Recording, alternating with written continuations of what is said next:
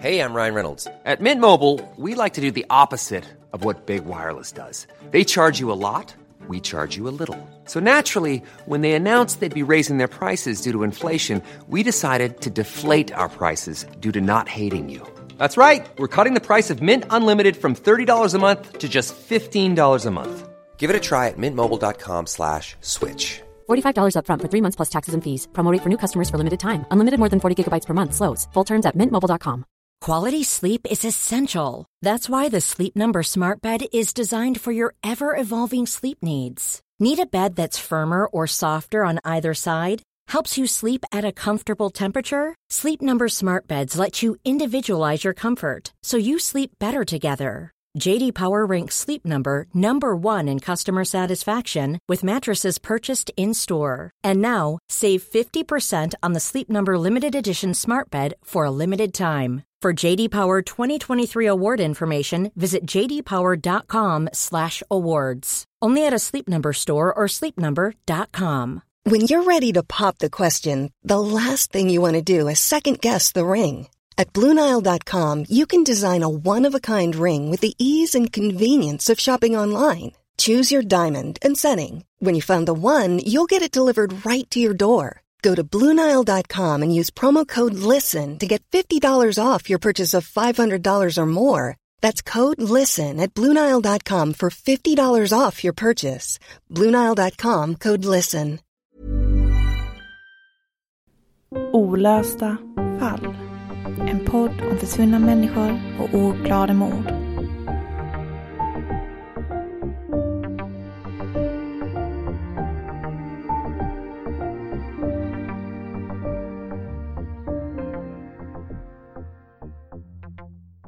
Stora rubriker täcker löpsedlarna. 17-årig flicka, funnen i Upplands Väsby. Mördad. Du möts av de stora svarta bokstäverna mot den ljusa bakgrunden. Orden som etsar sig fast på hornhinnan. En rubrik som i vanliga fall hade gjort dig nedstämd. Besviken på samhället. Men just denna gång är det värre. Någonting säger dig att den 17-åriga flickan är samma flicka som varje morgon kommer ner till frukosten. Som varje kväll äter middag med dig. Samma 17-åriga flicka som du har tagit hand om sedan hon var 13 år gammal. Det är Elisabeth.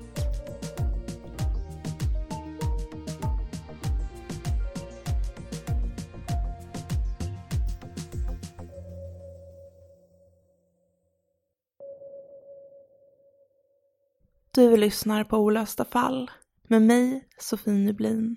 Och mig, Nathalie Seov. I dagens avsnitt kommer vi att berätta för er om det olösta mordet på Elisabeth Jansson i Upplands Väsby utanför Stockholm i december 1982. Samma år som mul- och klövsjukan upptäcks på Fyn och Sverige stoppar all import av kött från Danmark. Iron Maiden släpper albumet The Number of the Beast som tar sig upp till en första plats på brittiska topplistan. Det är året då en av de största svenska demonstrationerna skedde.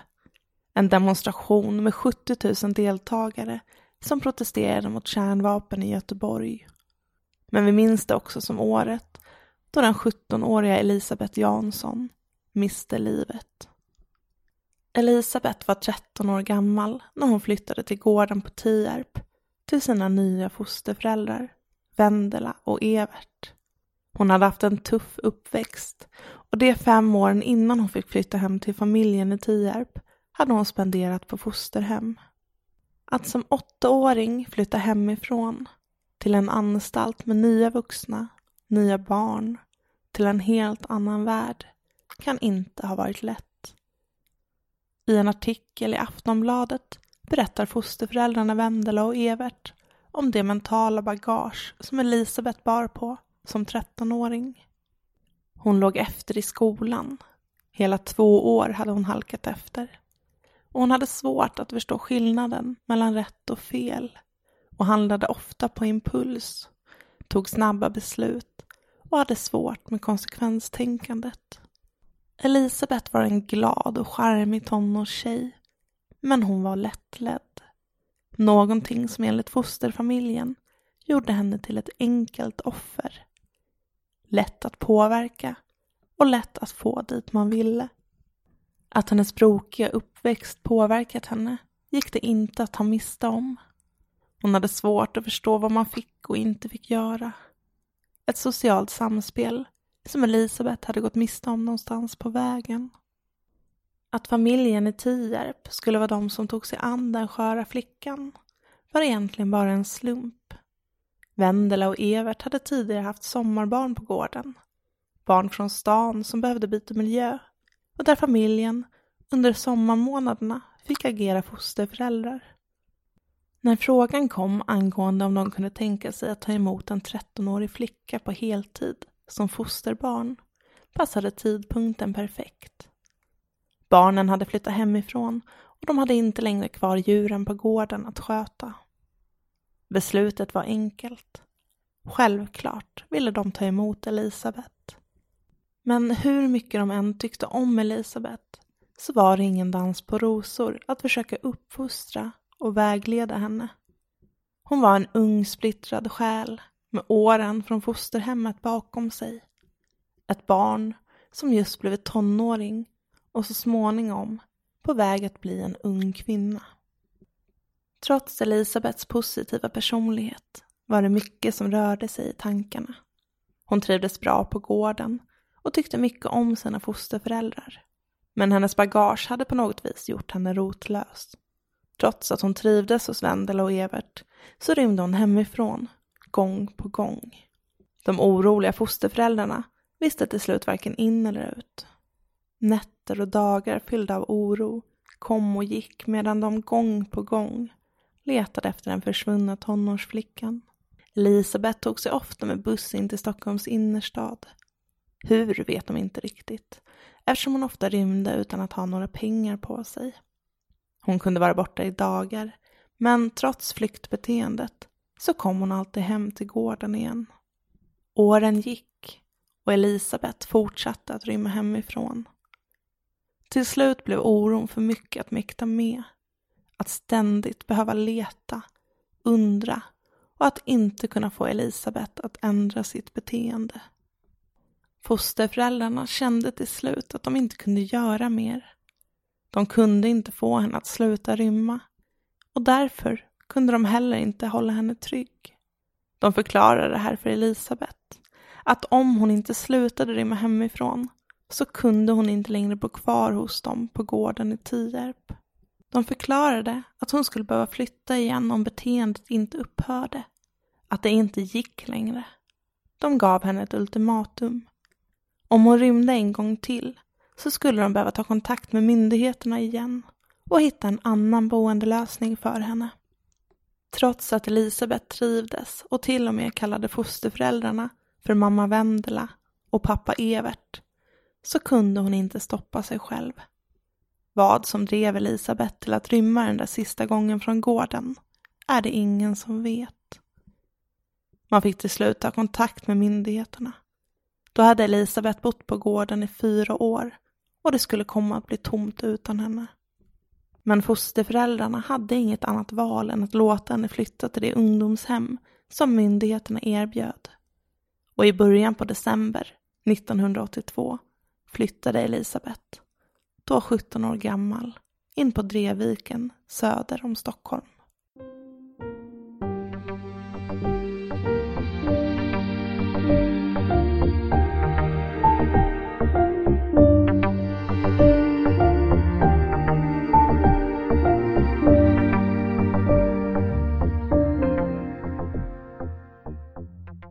Jag tänkte att vi skulle börja prata lite om det här med Elisabeths rymningar, Nathalie.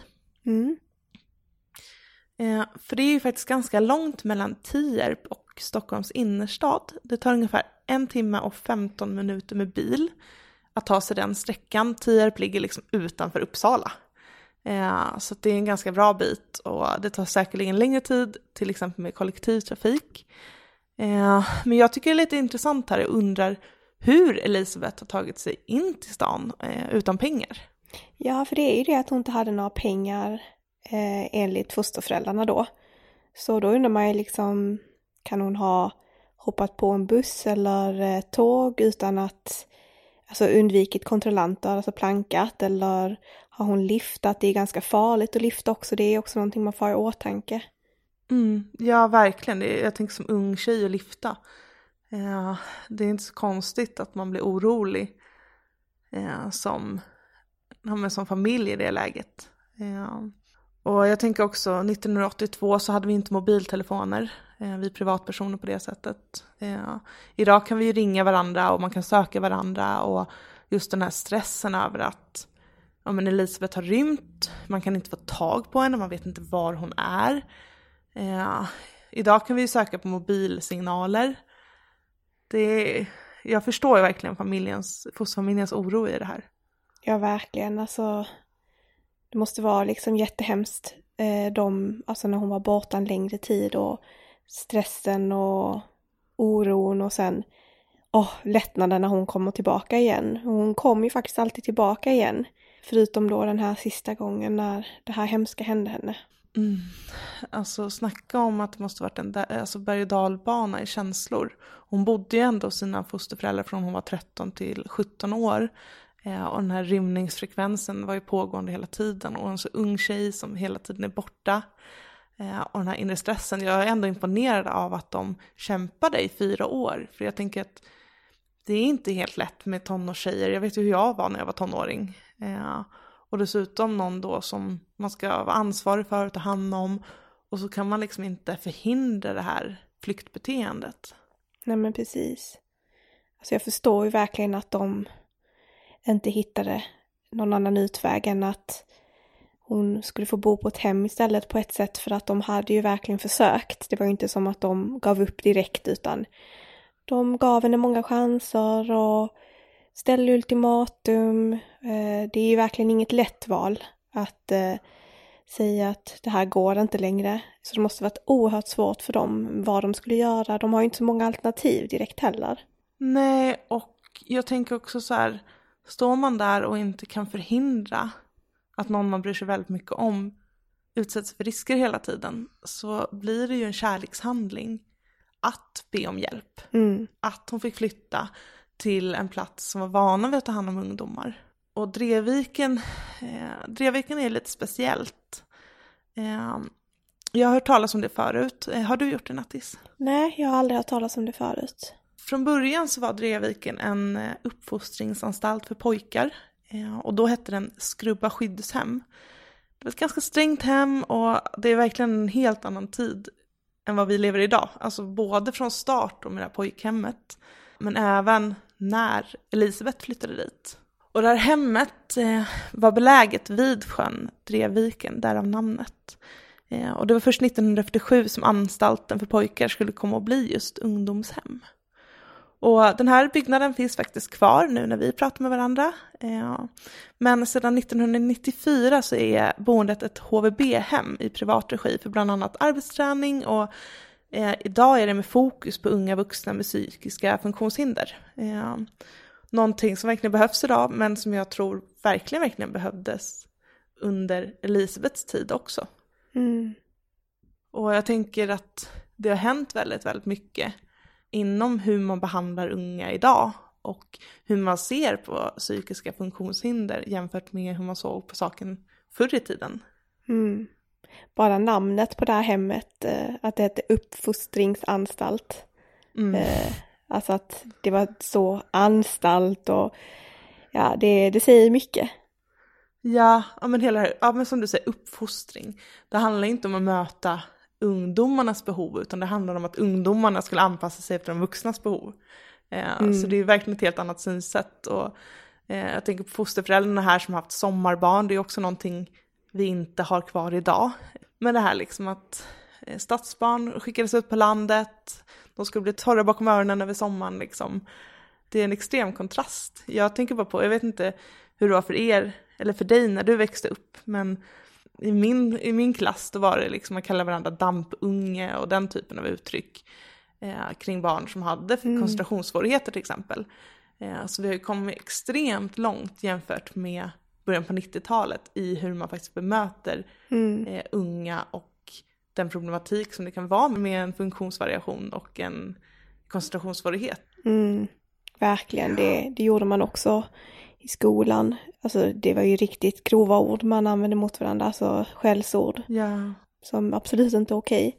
Men ja, mycket har hänt och jag tror att det är väldigt få av de här ungdomshemmen idag som är helt stängda och låsta för att man inte får lov att gå ut och vistas liksom ute själv, utan det är ju, de flesta är ju väldigt öppna, även om det såklart kommer avslöjande artiklar även idag om vissa hem som absolut inte sköts bra, så är det nog väldigt mycket bättre. Ja, och på den tiden så var ju det här enda alternativet till slut.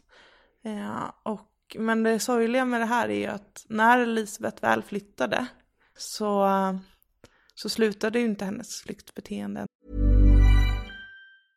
A lot can happen in the next 3 years. Like a chatbot may be your new best friend. But what won't change? Needing health insurance. United Healthcare Tri-Term Medical Plans are available for these changing times. Underwritten by Golden Rule Insurance Company, they offer budget-friendly, flexible coverage for people who are in between jobs or missed open enrollment. The plans last nearly 3 years in some states, with access to a nationwide network of doctors and hospitals. So for whatever tomorrow brings, United Healthcare Tri-Term Medical Plans may be for you. Learn more at uh1.com. Hey, I'm Ryan Reynolds. Recently, I asked Mint Mobile's legal team if big wireless companies are allowed to raise prices due to inflation. They said yes. And then when I asked if raising prices technically violates those onerous 2-year contracts, they said, "What the f*** are you talking about, you insane Hollywood ass?" So to recap, we're cutting the price of Mint Unlimited from $30 a month to just $15 a month. Give it a try at mintmobile.com/switch. $45 up front for 3 months plus taxes and fees. Promo rate for new customers for limited time. Unlimited more than 40 gigabytes per month. Slows full terms at mintmobile.com. Ever catch yourself eating the same flavorless dinner 3 days in a row? Dreaming of something better? Well, HelloFresh is your guilt-free dream come true, baby. It's me, Keke Palmer. Let's wake up those taste buds with hot, juicy pecan-crusted chicken or garlic butter shrimp scampi. Hello Fresh. Stop dreaming of all the delicious possibilities and dig in at HelloFresh.com. Let's get this dinner party started.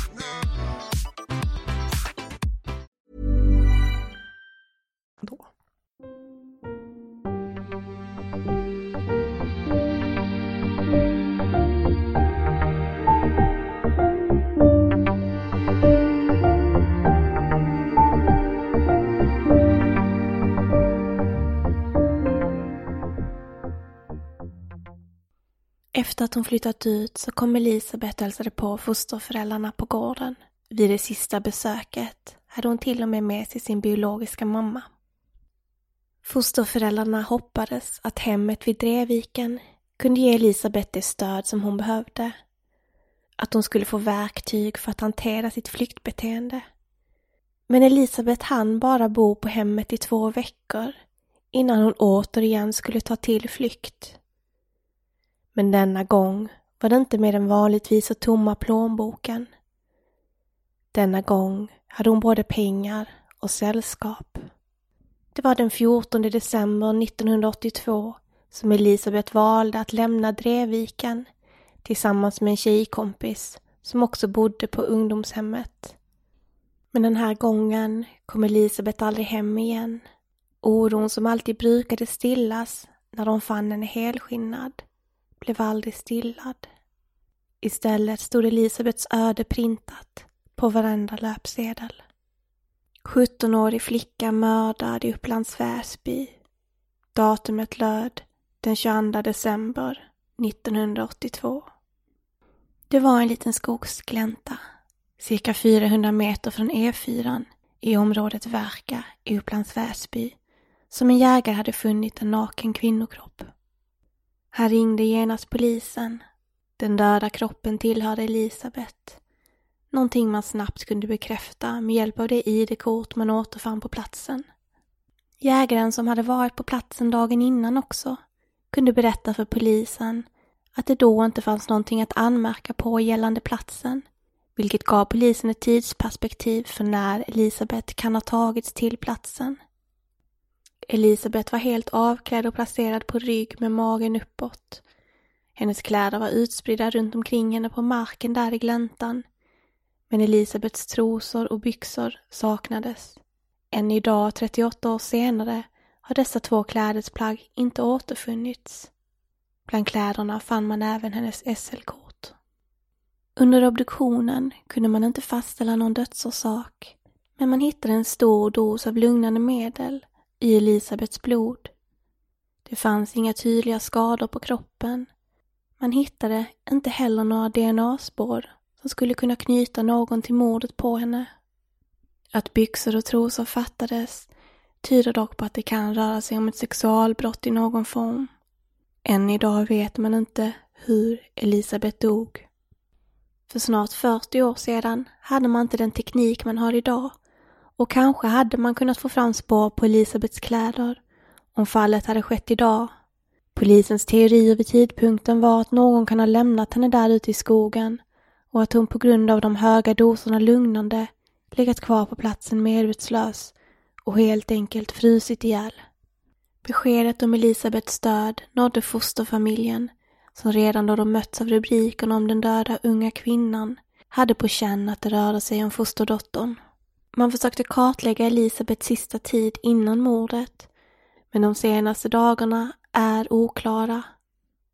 Det man med säkerhet vet är att Elisabeth rymde från boendet vid Drevviken den 14 december, och med sig hade hon en kvinnlig vän. Man vet även att hon de sista dagarna innan man fann henne död hade befunnit sig på Gallerian på Kungsgatan i Stockholm. I närheten av Gallerian ligger även den beryktade gatan, Malmskillnadsgatan, som är känd för att prostitution har ägt rum där under många år. Man vet att Elisabeth ska ha befunnit sig på Malmskillnadsgatan ett flertal gånger den veckan, och man anar att hon kan ha prostituerat sig, även om man inte kan bekräfta att så var fallet. Misstanken om prostitution kommer från informationen om att Elisabeth plötsligt och oförklarligt ska ha haft en massa pengar på sig. Någonting som Elisabeths biologiska mamma kunde bekräfta. Den sista iakttagelsen som gjorts gällande Elisabeth ska ha skett den 18 december. 4 dagar innan jägaren fann henne i skogsgläntan. Det var den kvinnliga vännen som hon rymde med från Drevviken som sist ska ha träffat henne. De 2 sågs gå inne på Gallerian vid 17-tiden. De hade då bestämt att ses igen en halvtimme senare på samma plats. Men Elisabeth dök aldrig upp. Det finns efter det inga fler vittnesmål eller någon information om var Elisabeth befunnit sig eller vad hon har haft för sig efter att hon och väninnan skilts åt. Kort efter det att polisen identifierat kvinnan i gläntan som 17-åriga Elisabeth Jansson anhölls en 29-årig manlig bekant till Elisabeth. Mannen släpptes dock på fri fot kort därefter, och sedan dess har fallet legat som ett kallt fall på polisens bord. Lars Borgenäs, programledare i tv-programmet Uppdrag granskning, tog upp fallet, och enligt honom kunde mordet på Elisabeth ha en koppling till 2 andra mord som skett i Stockholm på 80-talet.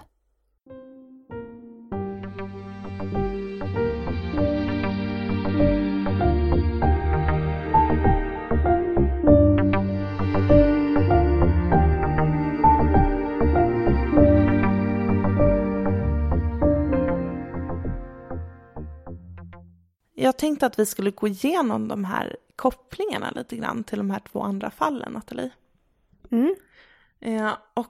Det första fallet som man gör en koppling till är mordet på 26-åriga Annika Nordberg. Henne hittade man död i Hägersten i Stockholm vid Hägerstensbadet år 1982. Hennes kropp var dock fullt påklädd till skillnad från Elisabeths, men den upphittades också i ett buskage i närheten av E4. Så att, där har vi E4 direkt som koppling och även årtalen. Det är intressant också att i fallet om Annika då hittade man en liten väska på grässlänten i närheten av där hennes kropp fanns. Och i Elisabeths fall så hittade man hennes vita BH upphängd på en trägren. Det är väldigt märkligt, men just det att jag vet inte, det blir lite så här, men att man liksom lämnar accessoarer runt kroppen konstigt i alla fall. Nästan lite utplacerade. Ja, men precis. Ingenting som råkat hamna där, utan mer som är ditlagt liksom. Det är inte precis som att man glömmer kvar de här sakerna, utan det är nog ganska strategiskt att de är kvar. Av någon anledning. Precis. Och sen så finns det en likhet till. Och det är det här med att både fallet om Annika och Elisabeth är att mördaren har varit så extremt bra på att kamouflera mordet. Alltså att man har lyckats dölja dödsorsaken. Mm. För Elisabeths fall, som vi har sagt tidigare, så vet man ju inte riktigt hur hon dog. Utan har bara en teori om att hon ska ha frusit ihjäl. Och i fallet om Annika så tror man att det kan röra sig om strypning eller kvävning, men man är inte 100 på vilken av det. Så att man har liksom inte kunnat fastställa någon dödsorsak i något av de här fallen. Det är väldigt intressant faktiskt. Och det känns ju också som en mördare som är väldigt benägen om att kamouflera. Samtidigt som man har de här då punkterna, man har E4, man har årtalet. Och sen har vi ett fall till som jag tror ganska många har hört talas om. Och det är fallet Katrin da Costa som styckmördades år 1984. Hennes kroppsdelar hittade man dock i plastsäckar i Talludden i Stockholm. Men även det här fyndet gjordes också i anslutning till E4. Och den koppling man har gjort här mellan BH:n och väskan är att man har hittat en blå handduk som låg ihopvikt bredvid intill en av de här plastpåsarna med hennes kroppsdelar i. Så det är ganska små saker. Det är de här utplacerade sakerna och så är det E4. Och sen har vi en koppling till mellan alla tre fallen som jag tycker är lite intressant. Vi vet att både Annika och Katrin hade prostituerat sig. Och sen finns det ju den här teorin som vi tog upp här tidigare om att Elisabeth kan ha prostituerat sig de här sista dagarna i livet. I och med att hon hade mycket pengar, hon rörde sig på Malmskillnadsgatan. Och var fick hon pengarna ifrån annars? Så både Annikas och Elisabeths fall var 82 och Katrins fall 84 då, om jag förstår det rätt. Ja, det stämmer.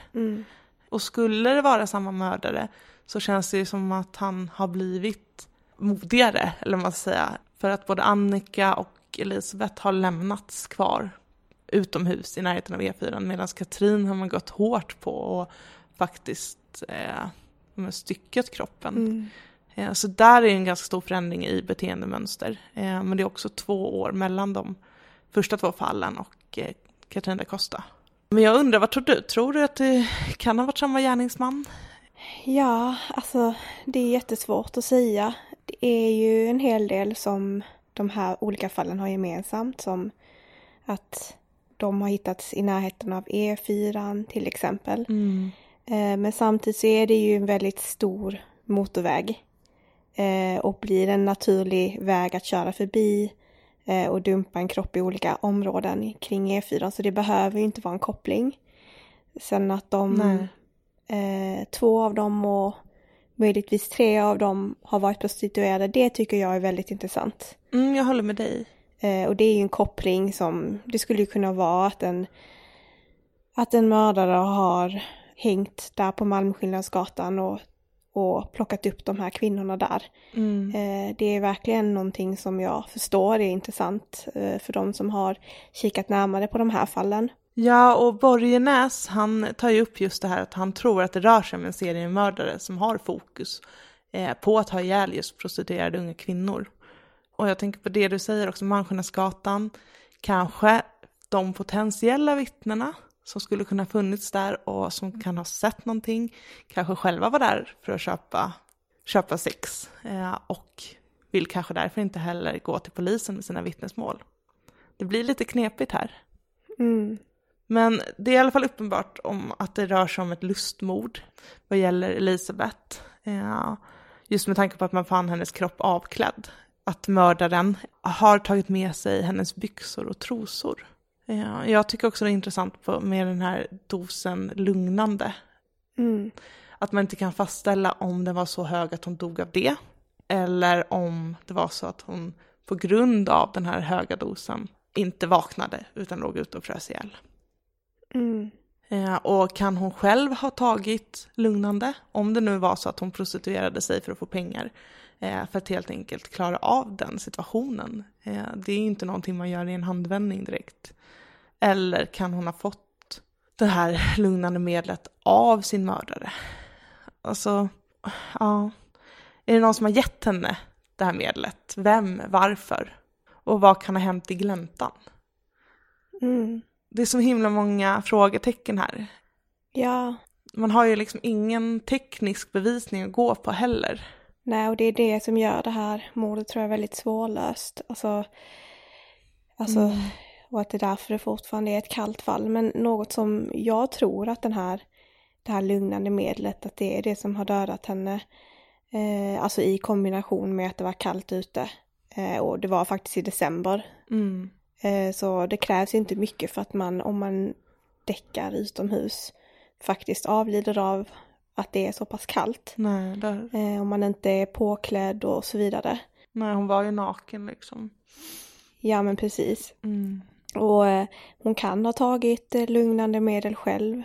Det kan man inte utesluta, men samtidigt så finns det ju också sjuka människor som spetsar andras drinkar, vill att en person som man har planerat sexuellt utnyttja ska vara så drogad som möjligt liksom. Det finns ju liksom våldtäktsdroger. Nu var det ju kanske inte en sån drog som hon hade i sitt system. Men det är ju inte någonting som inte förekommer. Och det kan man ju inte bortse från. Tanken var kanske inte att hon skulle dö av det medlet hon hade fått. Men kanske att hon skulle tuppa av. Och sen har personen lämnat henne där. Och då har hon avlidit därefter. Det är väldigt svårt att säga. Men det är så jag tror att det kan ha gått till. Ja, och det känns ju som att den som har gjort det här oavsett vad måste ha förstått att om han lämnar henne naken, utslagen ensam i skogen i december, mitt i natten, att hon skulle frysa ihjäl. Det krävs ju liksom inte en hjärnkirurg för det. Ja, men precis. Det är inget konsekvenstänk där direkt. Nej. Ja. Så oavsett vad är det en människa som har noll liksom empati för en annan individ. Verkligen. Sen är det ju intressant det här med att man inte har kunnat fastställa dödsorsaken i Annikas fall heller. Så jag tycker det finns mer likheter mellan dem kanske. Da Costas fall sticker ut mycket, men det kan ju vara som du säger att en eventuellt seriemördare har kunnat avancera genom åren. Men det är ju väldigt annorlunda tillvägagångssätt. Alltså att hennes kropp är styckad. Och det behöver ju inte då vara kopplat till varandra. Nej. Med tanke på att det ser ganska annorlunda ut. Ja, den egentliga kopplingen mellan alla tre skulle jag då säga var prostitutionen, om man hade kunnat bekräfta att Elisabeth hade prostituerat sig. För att det är ju, som du säger, en extrem skillnad mellan att kamouflera hur man dödat någon jämfört med att faktiskt lämna kroppsdelar efter sig. Men när jag läste om de här tre fallen och hur de jämfördes så kom jag att tänka på en bok som en av mina favoritböcker faktiskt, som heter Kärlekens Antarktis av Sara Stridsberg. Och den har du rekommenderat mig. Ja, den är så välskriven. Och jag vet inte om ni som har lyssnat har hört talas om den eller läst boken, men utan att avslöja för mycket, för jag tycker ni ska läsa den. Den finns faktiskt på bibliotekets app Biblio som e-bok om ni vill låna den där. Det är faktiskt gratis, man behöver bara ett lånekort och vara registrerad på sitt bibliotek. Men den handlar liksom inte om någon av de här kvinnorna som vi har pratat om nu. Det är en helt fiktiv berättelse. Men det märks att författaren har inspirerats av de här morden. För att det är väldigt mycket som stämmer överens med vad som händer i boken och de här olika fallen. Så det är nästan som att hon har tagit lite från varje fall och gjort till en fiktiv berättelse. För i boken så blir en kvinnas kropp styckad, väldigt likt Da Costa. Och delar av hennes kropp finner man i en vit väska på fyndplatsen. Och fyndplatsen är en klippa in till motorvägen i Hägersten. Så där också en liknelse. Och i den här boken så är det faktiskt mördaren som återvänder till platsen och hänger upp en BH i ett träd på mordplatsen för att märka platsen. Och då är det ju då antagligen den mördade kvinnans BH han hänger upp. Men så det är liksom som en blandning av alla de här fallen men i en fiktiv berättelse. Men den är så fruktansvärt vackert skriven. För hela boken är liksom ur kvinnans perspektiv och hon är ju död, hon har blivit mördad. Men hon är fast i någon slags värld mellan död och levande så att den är flytande i tid och rum. Och så blickar hon tillbaka på dels sin barndom och saker som hänt och hur hennes liv blev som det blev. Samtidigt som hon kan liksom se hennes nära anhöriga som lever kvar. Bland annat hennes föräldrar som letar efter henne när hon är försvunnen. Hennes barn som hon har förlorat vårdnaden om. Hon får se dem växa upp liksom i det här världen hon lever i. Där hon kan liksom titta på dem utifrån. Men jag tänkte jag kunde läsa upp ett litet kort stycke från boken. För att ni ska få en känsla av den. Ljudet av hjärtslag är öronbedövande över landskapet. Sedan upphörde. Jag ser världen försvinna omkring mig. Det gör inte ont. Det gör ingenting längre. Kan verkligen rekommendera det. Den är jättebra. Den är väldigt obehaglig. Så det är väldigt makabert emellanåt. Och väldigt tungt och sorgligt. Men kan ändå rekommendera den väldigt varmt. För den är så bra och välskriven. Nu när du berättar också så förstår jag verkligen de här likheterna mellan att det blir som att man har gjort en kvinna av alla de här fallen och sen skapat en fiktiv karaktär utifrån det. Ja, och på något sätt försökte tänkas in i den kvinnans perspektiv. Vilket är väldigt hjärtskärande. Hjärtskärande är nog ett bra sätt att beskriva den här boken på. Ja, för det är inte så bara att de här kvinnorna har gått hemska öden till mötes. Bara livet med prostitution är ett fruktansvärt öde i sig. Så att alla de här 3 fallen berör ju verkligen på djupet på så många olika sätt. Ja, bara att man ska behöva genomgå sådana saker och sen dessutom förlora sitt liv på grund av det. Ja, verkligen. Så fruktansvärt.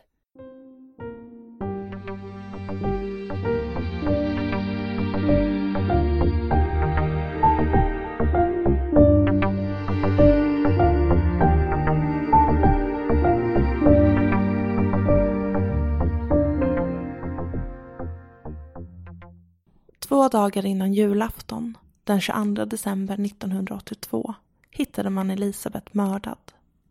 Kanske hamnade hon i fel sällskap där i gallerian eller på Malmskillnadsgatan i Stockholm. De där sista dagarna innan hon miste livet. Hon kom från en brokig uppväxt och hade flyttat runt mellan boenden sedan hon var blott 8 år gammal. Hon hann inte ens bli myndig. Kan Elisabeths öde ha någon koppling mellan mordet på Annika Nordberg och mordet på Katrin da Costa? Det är en av frågorna som fortfarande inte har fått något svar. Åren har gått och den personen som tog hennes liv, den personen finns antagligen kvar där ute. För att någonsin kunna få liv i fallet om Elisabeth Jansson krävs det att någon som sett eller hört någonting träder fram. Fallet om Elisabeth får aldrig någonsin falla i glömska.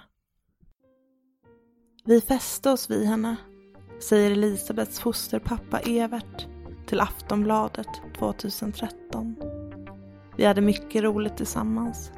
Hon var alltid glad och med henne kunde man verkligen skoja. Tusen tack för att du har lyssnat på dagens avsnitt. Vi har ju berört rätt känsliga punkter idag, bland annat prostitution.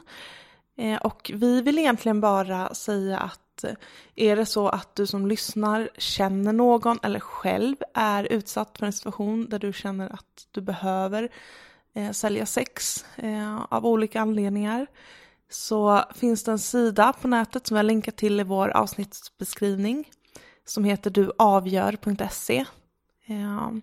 Du kan klicka dig in där och där finns information om vart man kan vända sig för att få stöd och hjälp.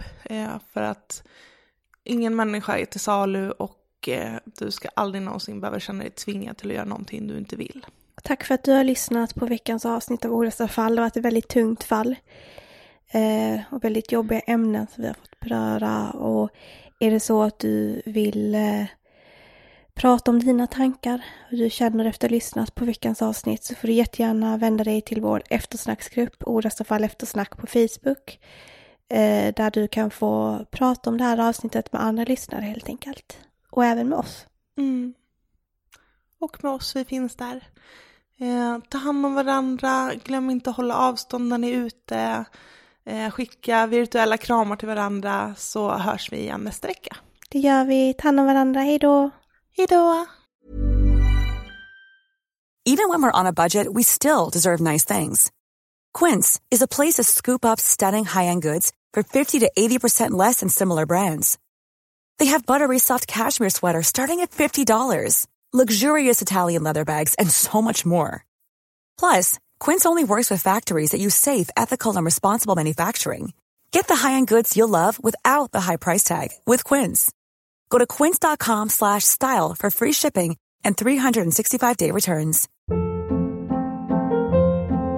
Hold up. What was that? Boring. No flavor. That was as bad as those leftovers you ate all week. Keke Palmer here. And it's time to say hello to something fresh and guilt-free. Hello Fresh. Jazz up dinner with pecan-crusted chicken or garlic butter shrimp scampi. Now that's music to my mouth. Hello Fresh. Let's get this dinner party started. Discover all the delicious possibilities at hellofresh.com.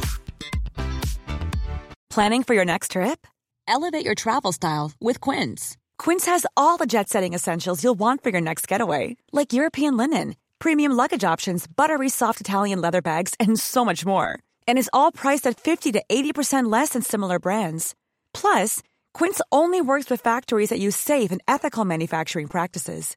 Pack your bags with high-quality essentials you'll be wearing for vacations to come with Quince. Go to quince.com/pack for free shipping and 365-day returns.